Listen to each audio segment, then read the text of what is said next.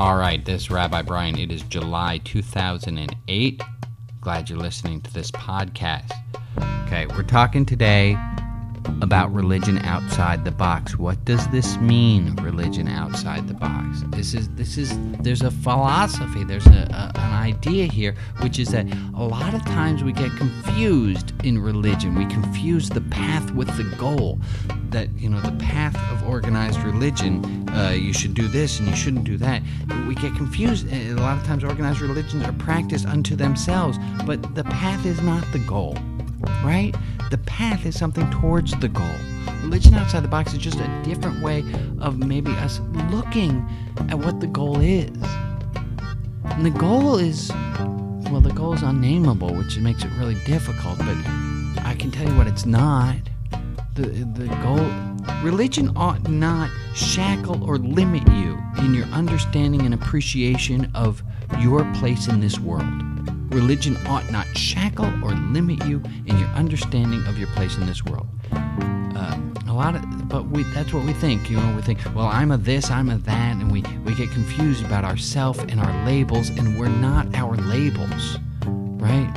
You're not a Mets fan. I mean, you're a Mets fan, but that's not who you are. I'm a Californian, but that's not who I am. We're not our labels. We're way beyond what we think. We're way beyond what we have, what we do. We get so confused that those are the things that define us, but those aren't the things that define us. They define us, but that's not our essence. Religion has to be something that frees you, and not frees you from the pain, right? A lot of times we think, religion should make me feel safe. Well, no, religion should make you feel safe in not feeling safe, or that you should feel comfortable in your discomfort. But that's different than never having the experience of not feeling safe. Religion is also outside the box, is that it's personal. You know you best, right? What's going to fit you better, a tailor-made suit or one you buy off the rack? You know what works for you best on a deep level. You know that already. The idea of religion outside the box is that you do those things that work.